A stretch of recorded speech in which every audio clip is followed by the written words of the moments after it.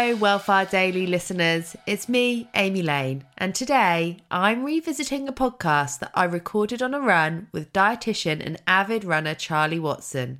Charlie explains how you can fuel your body properly without having to obsess over calorie counting.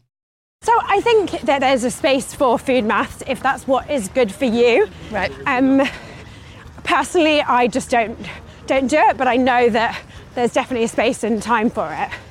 But I've included in the book just this easy breakdown of like how much protein is in things like a chicken breast or, a portion of broccoli and things like that.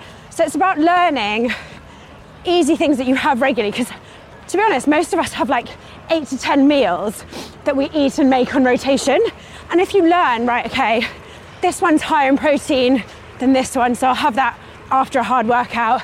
This one's higher in carbohydrates than this one, so I'll have that the day before or the day of a big run, and educating yourself around that without getting obsessed with, I've got to bring a scale out.